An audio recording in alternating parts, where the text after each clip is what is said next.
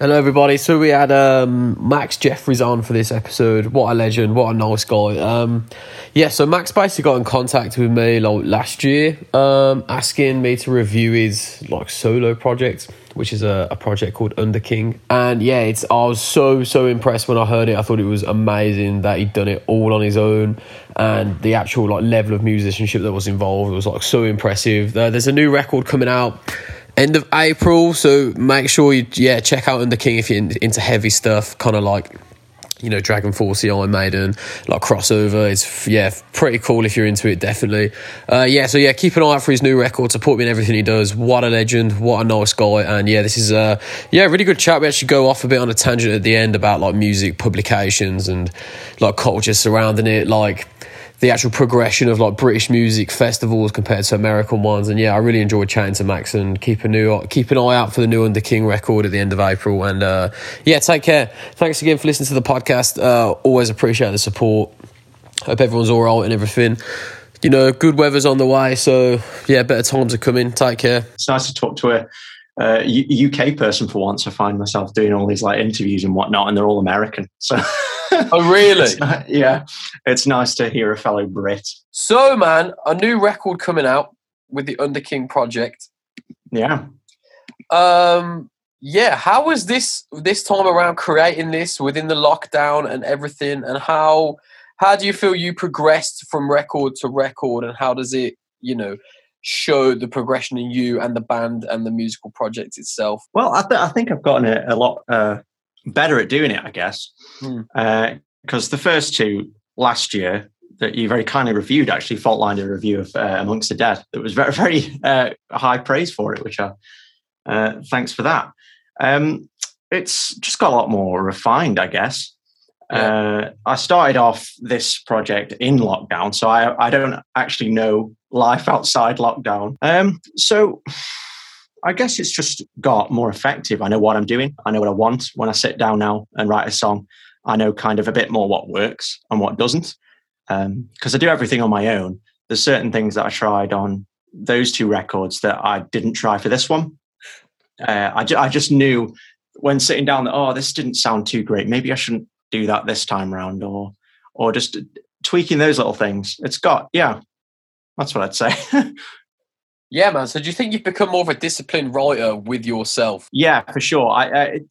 This is something I kind of speak about a lot, is when you're a solo artist, it kind of gets difficult to quality control can be kind of an issue. I think I've kind of got better at that.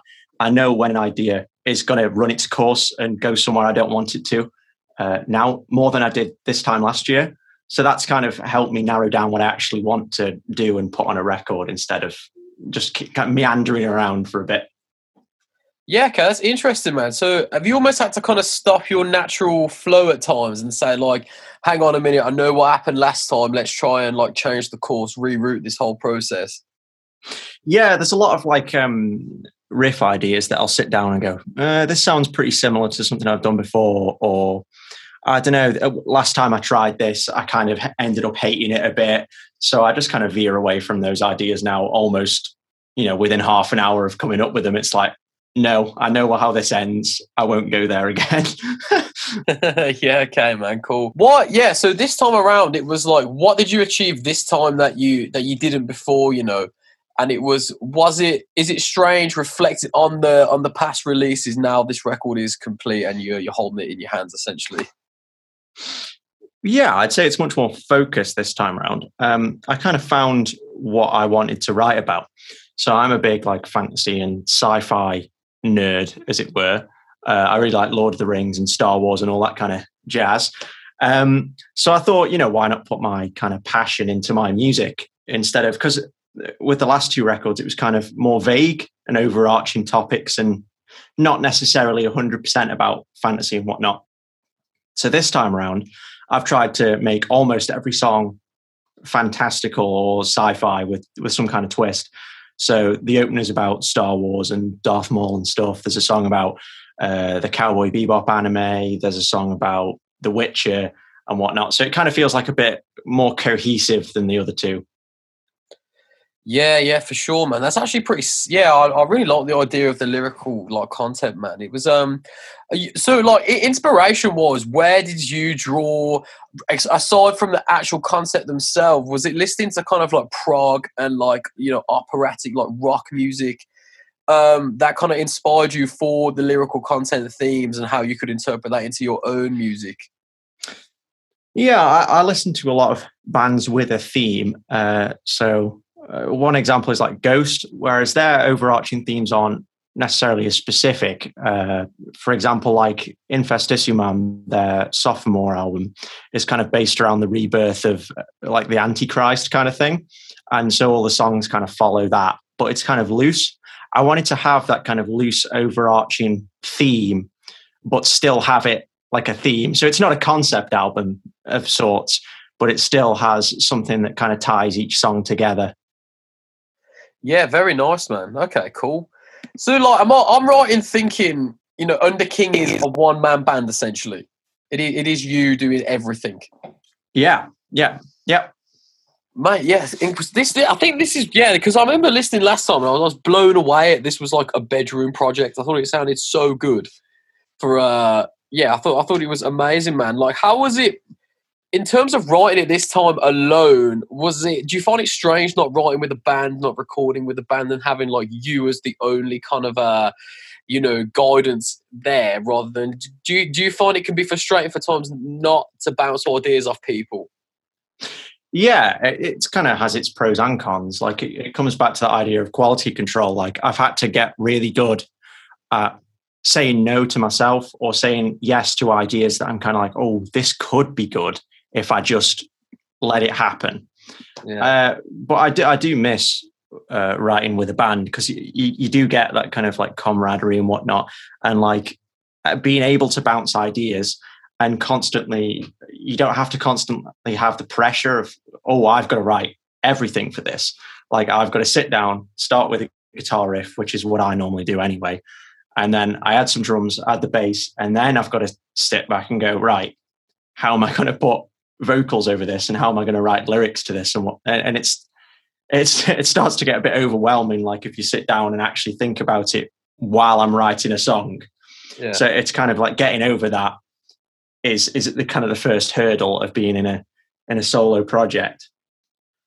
Yeah. How did you learn to overcome that then? I don't know. It's kind of an ongoing thing, I guess. I try not to think about it. When I'm writing a song, I tend to try and get lost in the moment rather than think about the product at the end of it. So at the moment, I'm already writing stuff for, like future releases. Because for me, this record's been done for months now. You've just got to go through all the red tape of, promoting it and doing interviews and getting reviews done and whatnot. Yeah. But so I've started writing new stuff, and I'm writing a song at the moment about Attack on Titan. And I just sat down and didn't think about the end product. I thought, right, let's have fun. Let's do what I want to do. Don't think about whether it's going to be long, short necessarily, but just write a song you enjoy writing.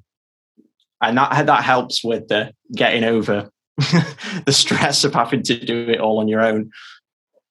Yeah. Do you think you've kind of learned to create as if you're the only person going to listen to it? There's the Closer is definitely a song I wrote for other people. Like, that's not to say I don't enjoy it. I think it's one of my favorite songs I've ever written. I wrote this big 7.5 minute track. And then I was like, oh, you know what? This could really do with some collaboration, because it's not something I do very often. So I got a vocalist from America called Dustin Parlier from Two Eyes Open, who's normally in a pop punk band, ironically. No way. He does a bunch of screams over it. And then I got a saxophone player called Charlotte Corey from down south.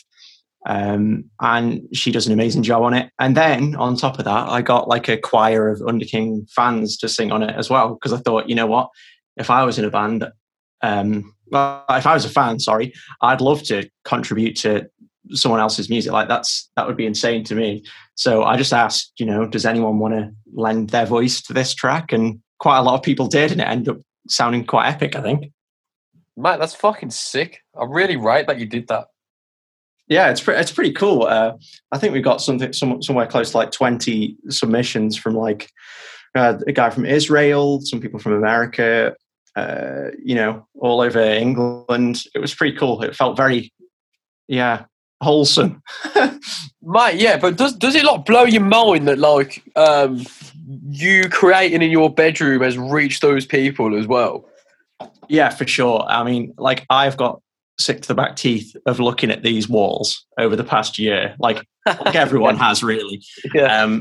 But like being in this room and then like going, oh, this is, my favorite album of the year so far. Like one review said, it's like how have I got from here to there? It does get a bit mad. Why do you think it has connected with people then? Why do you think there's been like success behind it and people have really kind of backed the idea? Because I heard it and I was like so impressed, man. I thought it was a fucking really well written metal record, especially that it was done like as a solo project. Why do you think people connect with it and like understand it really and find it enjoyable? What do you think the Underking project offers people?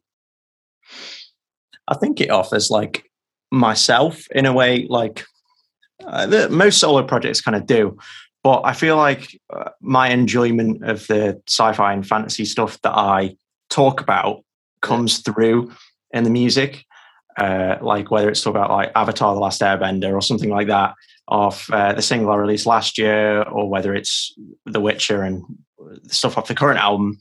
I think that people kind of see that I really enjoy what I'm singing about, and it tends to be like stuff that's kind of, well, on the new record, it's kind of upbeat. It's not really depressing or anything. So it's got that kind of energy to it, maybe. I mean, it's difficult for me to say why people enjoy it, because I kind of, once it's written, I go, right, what's next? Like, I tend not to think about the old stuff. Yeah, why do you think that is? Why do you think you kind of just want to move on so quickly? Like, I don't know. Yeah, some people do that and some people don't. Why do you think your mind is kind of naturally wired that way? I don't know. It's kind of like if I start thinking about it, then I tend to make like flaws in my old stuff. So if I go back and listen to things repeatedly, like I tend to glaze over a bit and go, oh God, I wish I'd done this differently, or I wish I'd done this different. And it's just not helpful. Like, it helps me to think, right, I did this and it kind of didn't work. So maybe I'll just change the way I do it going forward.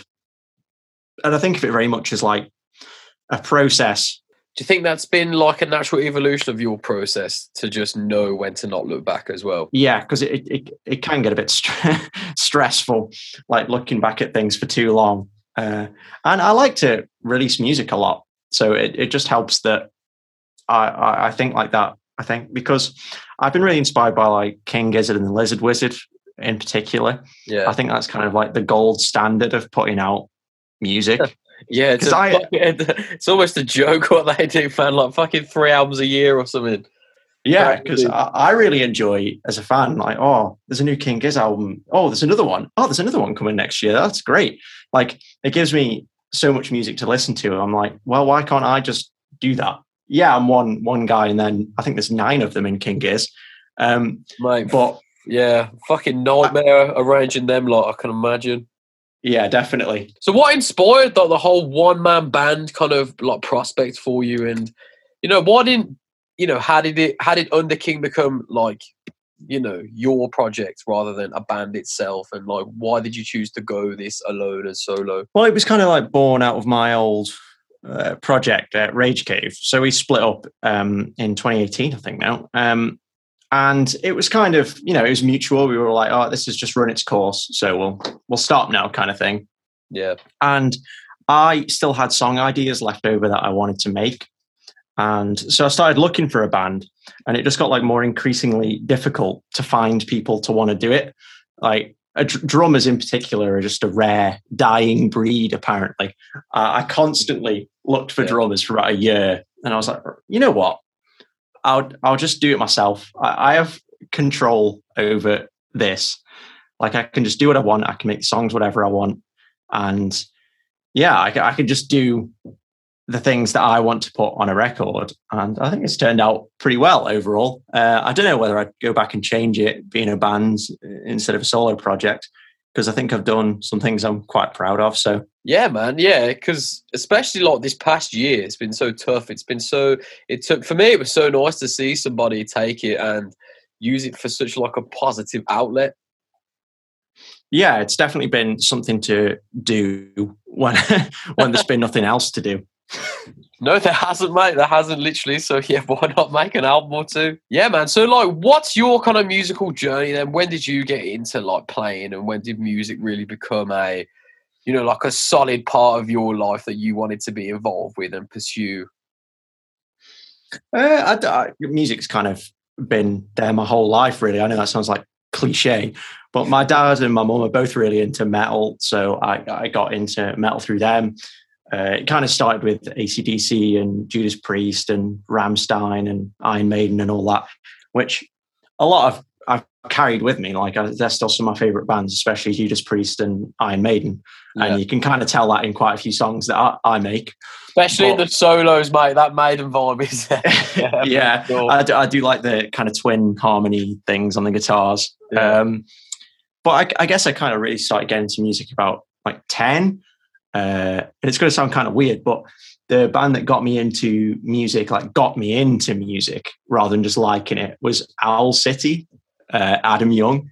So when when their 2009 album came out, Ocean Eyes, I was like, wow, this is really cool that like one guy did all this, like pretty much one guy anyway.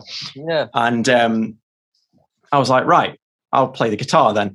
So I started playing the guitar and I did all the grades and whatnot. I went through the hoops. Yeah. And then, when I was about 15, I was like, right, I'm pretty good at guitar. I can sing kind of, so why not like try and start a band? And then it just kind of progressed from there. Yeah. So do you actually think, you're seeing Owl City do that like on his own? Do you think that actually tied into this? Yeah, I kind of, most of the bands I listen to are solo projects. It's kind of weird. I don't know. I think I just connect with them more. Really? Yeah, that is unusual, but it's actually really cool. Because my favorite band of all time is Ghost. Yeah. And that's just Tobias Forge. As much as he'd like to say otherwise sometimes, but it is like he's the lead songwriter on nearly every song. And what he can do kind of as a director, as he likes to call himself, is pretty amazing. And there's a Scottish band, Hell Ripper, where James just does everything in that, and it sounds amazing. Yeah. Yeah, that's cool, man. So like, what do you think like entices you about like one person having so many hats on? Like, essentially like running this company where they're self-employed. Like what do you think impressed you so much and still does about that? I think it's kind of like when you have an idea, it's kind of like the unfiltered version of that idea. Because when you're in a band, you come to a practice or you come to the studio with a riff, with a vocal part, with a bass part or whatnot. And then it has to go through multiple people, and it doesn't end up where it started. And sometimes that's really good. Sometimes that's really bad. But with a solo project, it's kind of like the person who came up with the original idea has to deal with whether that's good or bad.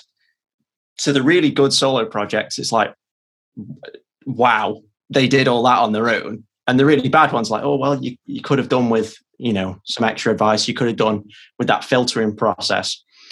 And it's really cool to see people who've just got that ability to not have to go through that. Do you have the intention to take this to a live setting at some point, or do you think you'll keep it as a pure studio solo project? I'm kind of looking at starting a live band at the moment, actually.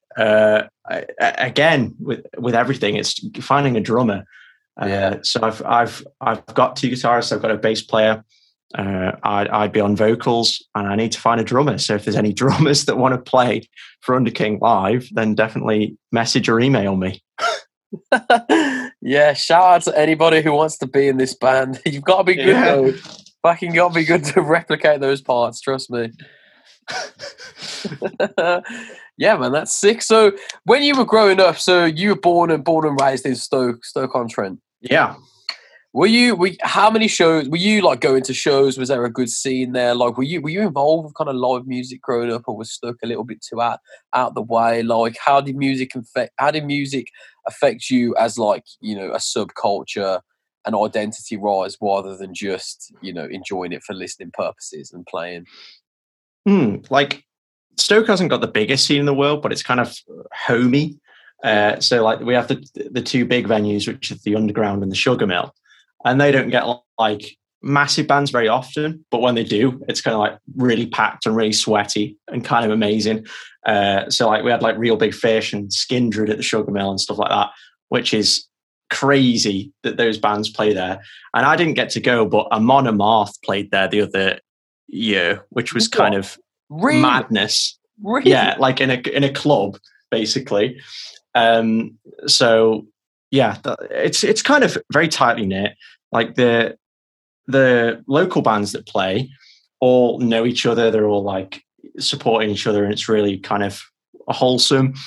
And yeah, I kind of went to a lot of those gigs. Some bands that I used to go to a lot of gigs for were like Filth, Vulgar, Construct, who aren't together anymore, Stone the Alchemist. Like, these are all bands that influenced me, but those are the bands that start you kind of thinking that you could do the same. Do you think you're a product of your environment in a sense that, like, you being so impressed by Owl City, then being like a really big metal fan, and seeing the local scene, which like wasn't a really big kind of popping scene, but like it had like a strong backbone? Do you think that all kind of that triangle kind of really has shaped you and has allowed Underking to become what it is? Yeah, I'd say it's allowed me to appreciate the small things, I guess.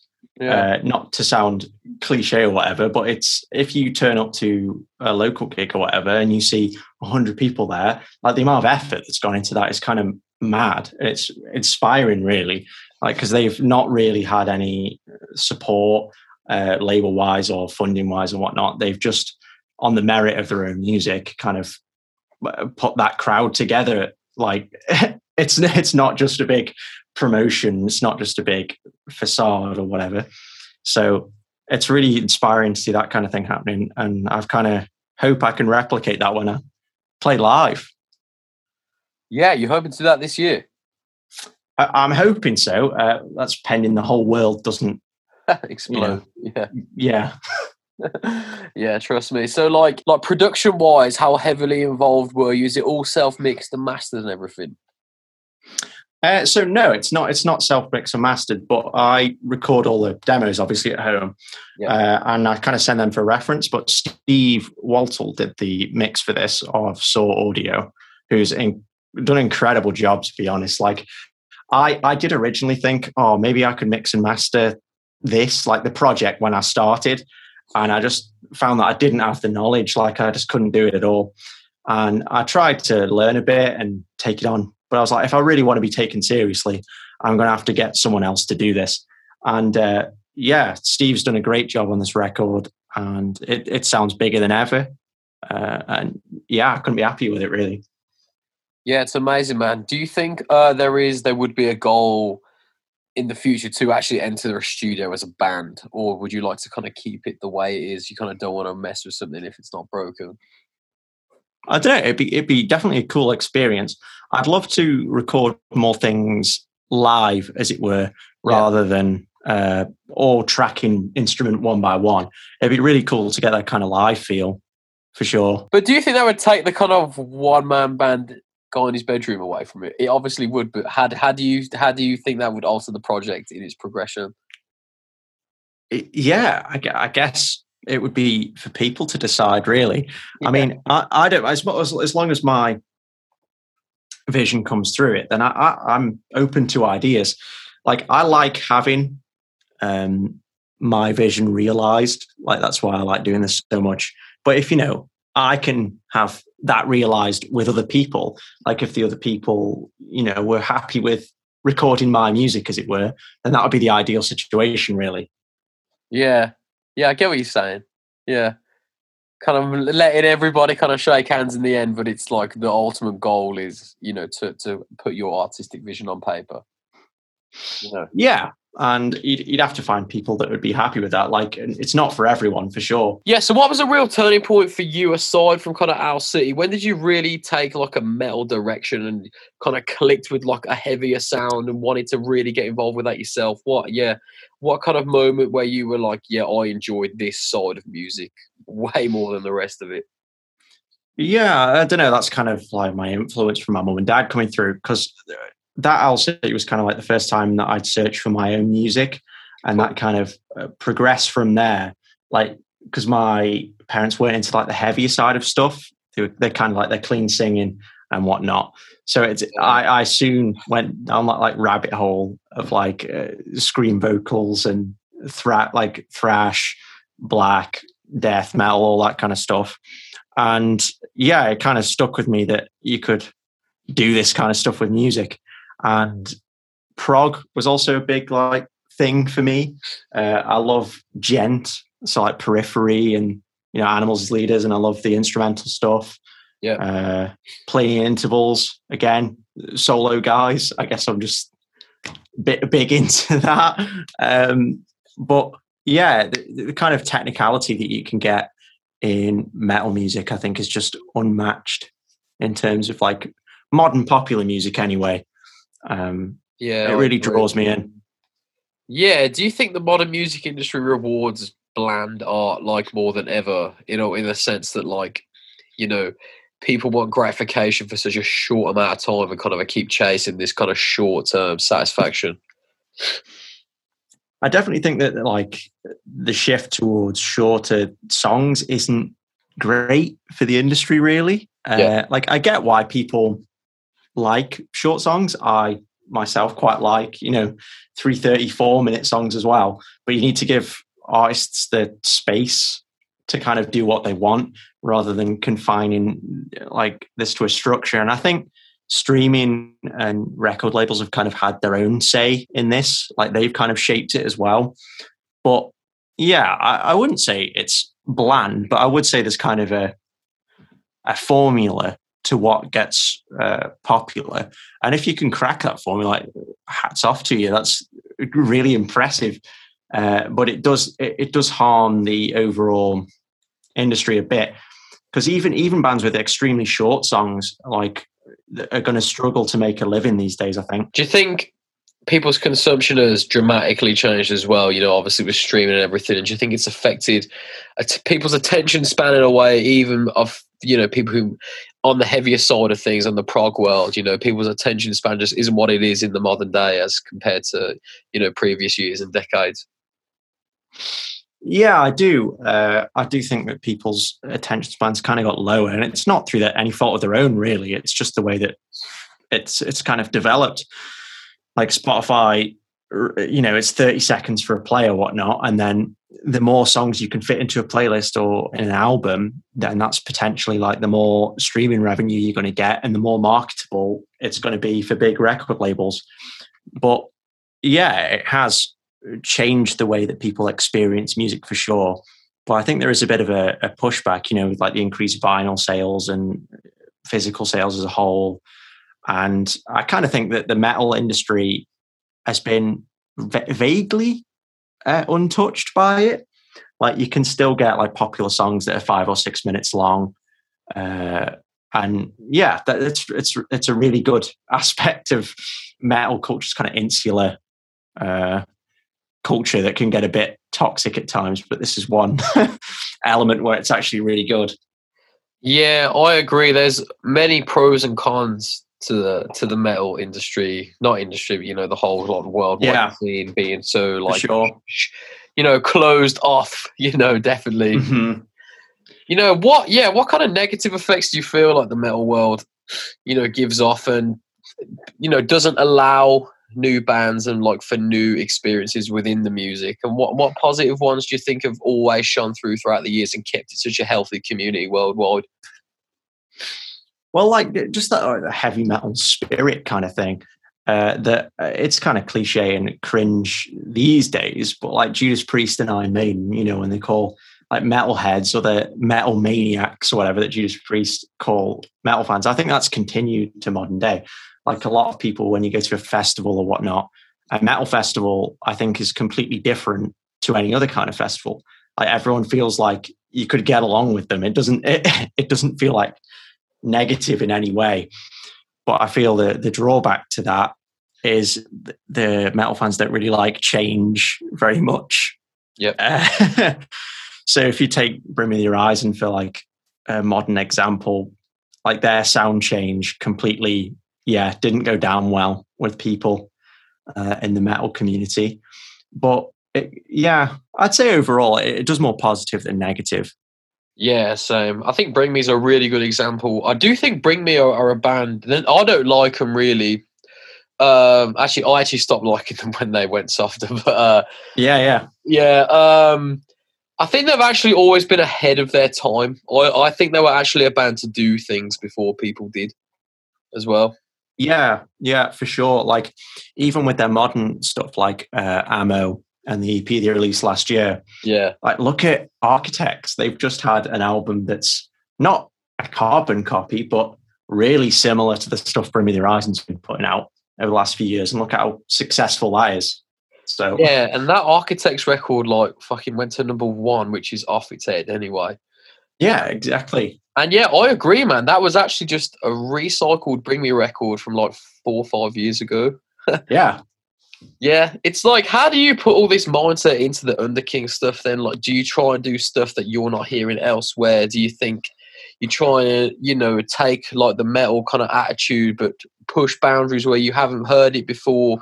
Or, why do you think you take this, or has this approach come naturally to you as well? Like, why do you think this music does offer new stuff for listeners as well? It's definitely developed like over the past year, for sure. Like I kind of started this as a more serious thing.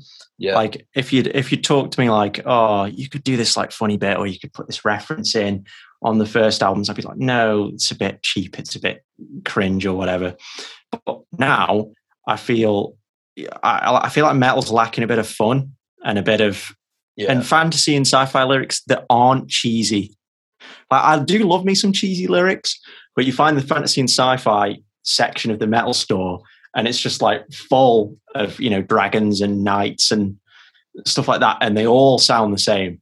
Yeah. Like I do love them. I love Dragon Force. I love Sabaton and whatever, but I'd love to take that into a more modern. Yeah, man. I think you summarizing like the Underking project as a modern Dragon Force is actually a very good way of putting it, to be honest with you.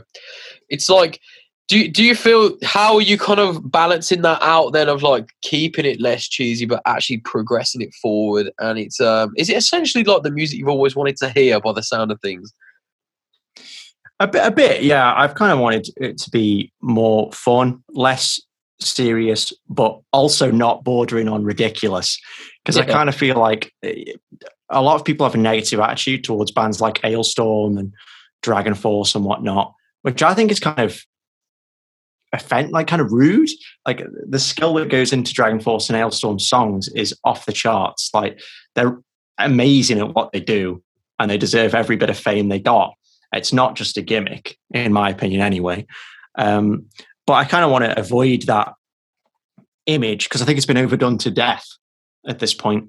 So I'd really hope that my music leaves this sense of fantasy that you get from Dragon Force, but not also that, they used the word dragon or flames 7 times in this song. Like, yeah. Yeah, man. I think you're definitely on track, mate. I think but like you say, it's about opening doors that, some fans of heavy music are like adamant to keep like bolted shut, Yeah.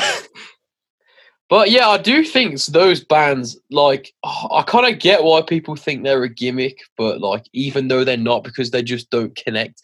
Like, Ailstorm aren't like my band, do you know what I mean? But like, if you like it, but that's fucking cool, do you know what I mean? Just like, do what you gotta do. For sure. Like, Dragon Force, they have some bangers, man. Like, some absolute tunes on there. Like, because definitely, this is what it is. But it's like, I think a lot of people enjoy all these different little factors, but some bands just take it to the extreme, don't they?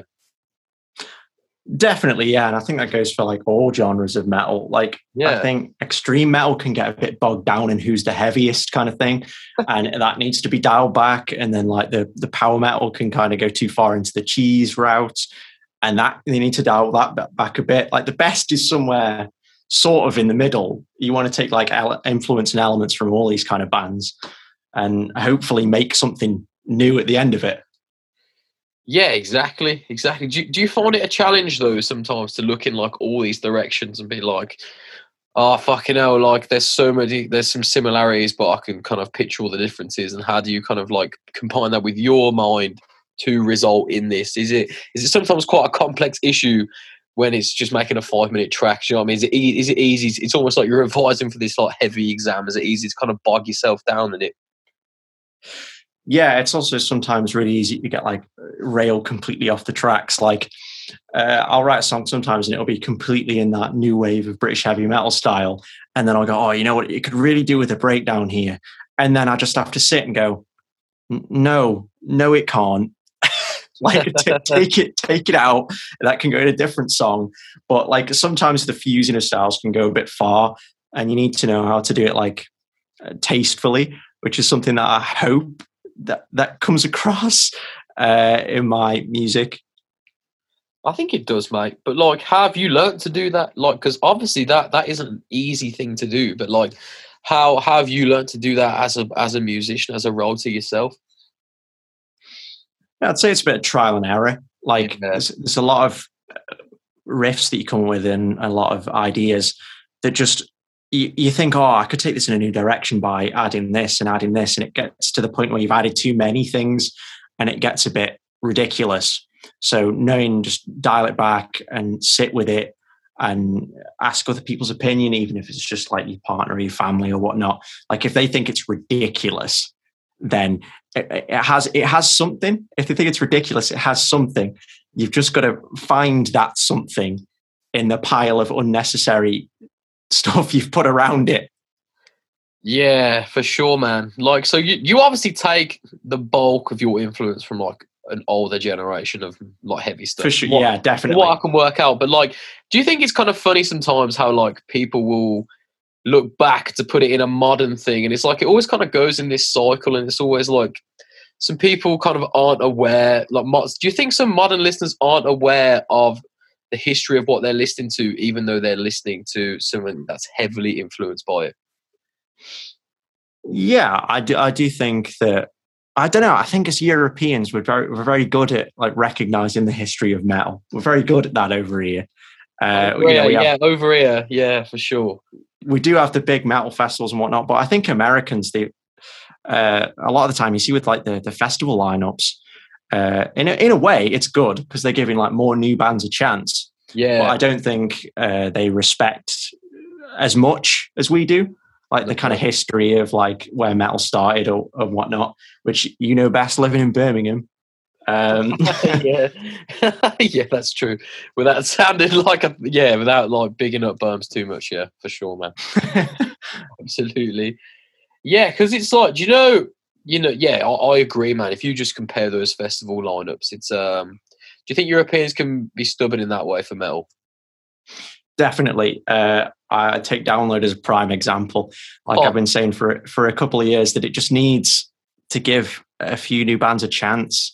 Like otherwise it's going to get to a point in a couple of years where all these bands are not able to tour anymore.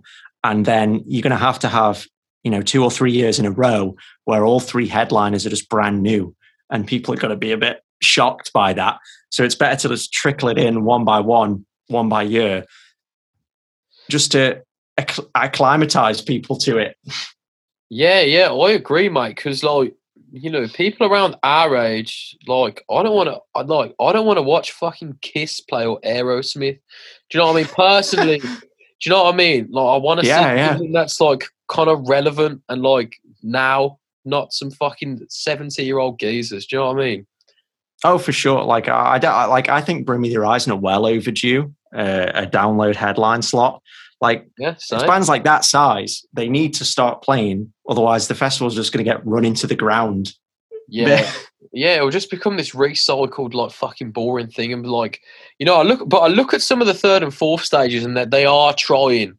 I can see, like, there's a few people at the booking agent or booking some good stuff, man. But, the big main stage, which is obviously what people would primarily go for, it really does lack. It does really, really fall behind. And I think in America, they do a really good job of keeping it relevant. They do, yeah. Even if they are still a bit behind, at least they're like 2 decades in front of how behind. Yeah, that's so funny. Yeah, it's true as well. Because you look at the American festivals, and they're being headlined by like Rob Zombie and Stained and stuff like that. So they're like still behind, but just a bit more updated. Oh my god! Imagine watching Stained play a fucking festival. Headline slot festival. It's not great. Mate, I'd go in my tent and get slaughtered instead. Yeah, definitely. Yeah, I think America have actually done always a good job. Like even with the whole Warped Tour thing that happened, that was always new stuff happening. It really kept young people, especially, like, in tune with the motion and the progression of it. Yeah, I'd agree with that. I wish we kind of had something in the UK, but I guess it's just not big enough. Like that, Warped Tour would go across something, the size of half of Europe. So unless they were going to do that and go through like customs nightmare, I could see why it kind of didn't come to fruition. Yeah, they might have thought about it and just like 5 minutes in, they might have just been like, fuck this, we'll just keep it going over here, Yeah, it seemed to work really well in America. It's a shame it's over, really. I know, I agree. I thought Warped Tour was amazing. I'd love to have gone. Did you ever go to the UK ones when it was on? I didn't. I really wanted to go. I think there was a year where a band I was really into was playing. I was like, this is the year I'll go.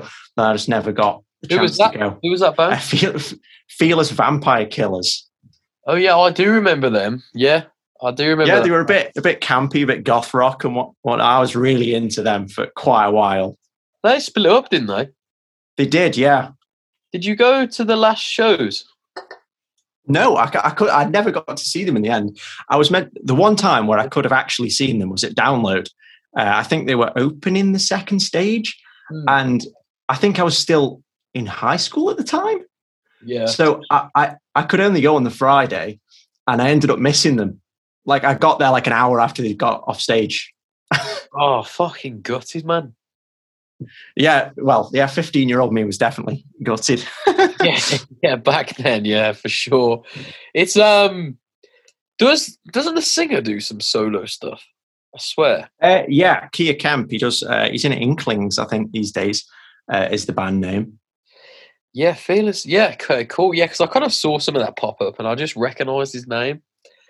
Yeah, man. That was like a whole. Yeah, that kind of like horror punk had a little bit of a comeback for a bit, didn't it? It did, yeah. There's this band called Ashes to Angels, was it, as well? Yeah, because I remember Kerrang! Magazine just like licked it as hard as they could as well. I just remember seeing it everywhere.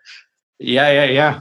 It was everywhere. Like Fearless Vampire Killers were on the front of Kerrang! And stuff, I believe. And like they were, if you think about the other bands that have appeared on Kerrang's front cover, they're nowhere near as big. Like they were definitely giving them an opportunity for sure. Oh, mate, yeah, because like next week, the week after, it might have been like Slipknot. Do you know what I mean? Yeah. If you actually line that up in like the history of the releases, it's just it's really does peaks and troughs, I guess, for the the level of bands I had on the cover. But to be fair, Kerrang! At times really did support the up and coming artists, which actually kind of goes back to the Warped Tour thing. But I think that's what they were actually kind of inspired by at the time, kind of like, the AP magazine that was happening in America. Yeah, which was actually pretty sick. It still is. I think. Go on, sorry. I still think that they promote quite a few up and coming bands. AP anyway. I see quite a few articles where it's like these are the top 10 upcoming bands from this genre or whatever. I always find like really good stuff on them. Yeah, AP I think do actually a really good job, man, to be honest. I wish it's a very strong, I think it has a very strong following in the US as well, which obviously people buy it though, which is sick because but this kind of goes back to what we were saying, man. It's like the AP kind of culture linked in with the Warped Tour culture. I think America will always be ahead in a way, especially in like alternative music, where that new stuff is given much more of a chance. Definitely. Yeah, I'd agree with that 100%. Yeah. Yeah, but I guess, man, when people like yourself make music who are, do you think open-mindedness is really what Underking kind of, portrays in a way as like, the future breed of like heavy music? Well, hopefully. I mean, like, I tend to just do whatever I want. So you kind of have this mix of everything. And I kind of hope that's what more music does going forward. Like, I want to see a band, who's never had screams in their song before, just add them one time, or a band that's always scream, just add just clean vocals for one song and then like never do it again. It's just like you've got to be open to these ideas to actually like change the course of what you want to do. If you never do them, never try anything, then you're not going to get anywhere. Yeah, man. Why do you think you're not afraid to do this then? And like, is it something you noticed in like older people, your peers, where they were just boxed in their own head? Like, why do you think you just have like no fear and don't think twice about just like putting a section somewhere that you wouldn't usually go to? Yeah, why do you think you just have a fucking, going blindfolded almost in a way? Like, why do you think you easily take that approach? I think it comes back to the solo project thing. I think it's just easier for me to reason with myself, like why this should be in the song. Whereas if I was in a band, it might be like, oh, well, I don't really think that fits with the vibe we're going for or whatever, because it's my vibe. Like my vibes, whatever I wake up and decide to put in a song. So it definitely makes it pretty easy to add just whatever I fancy. Yeah, man. That's fucking sick to hear, mate. Yeah. I hope everybody loves the new record. I think it's really cool. Thanks so much for coming on. I really appreciate your time. It's been really nice chatting. Yeah, thank you so much.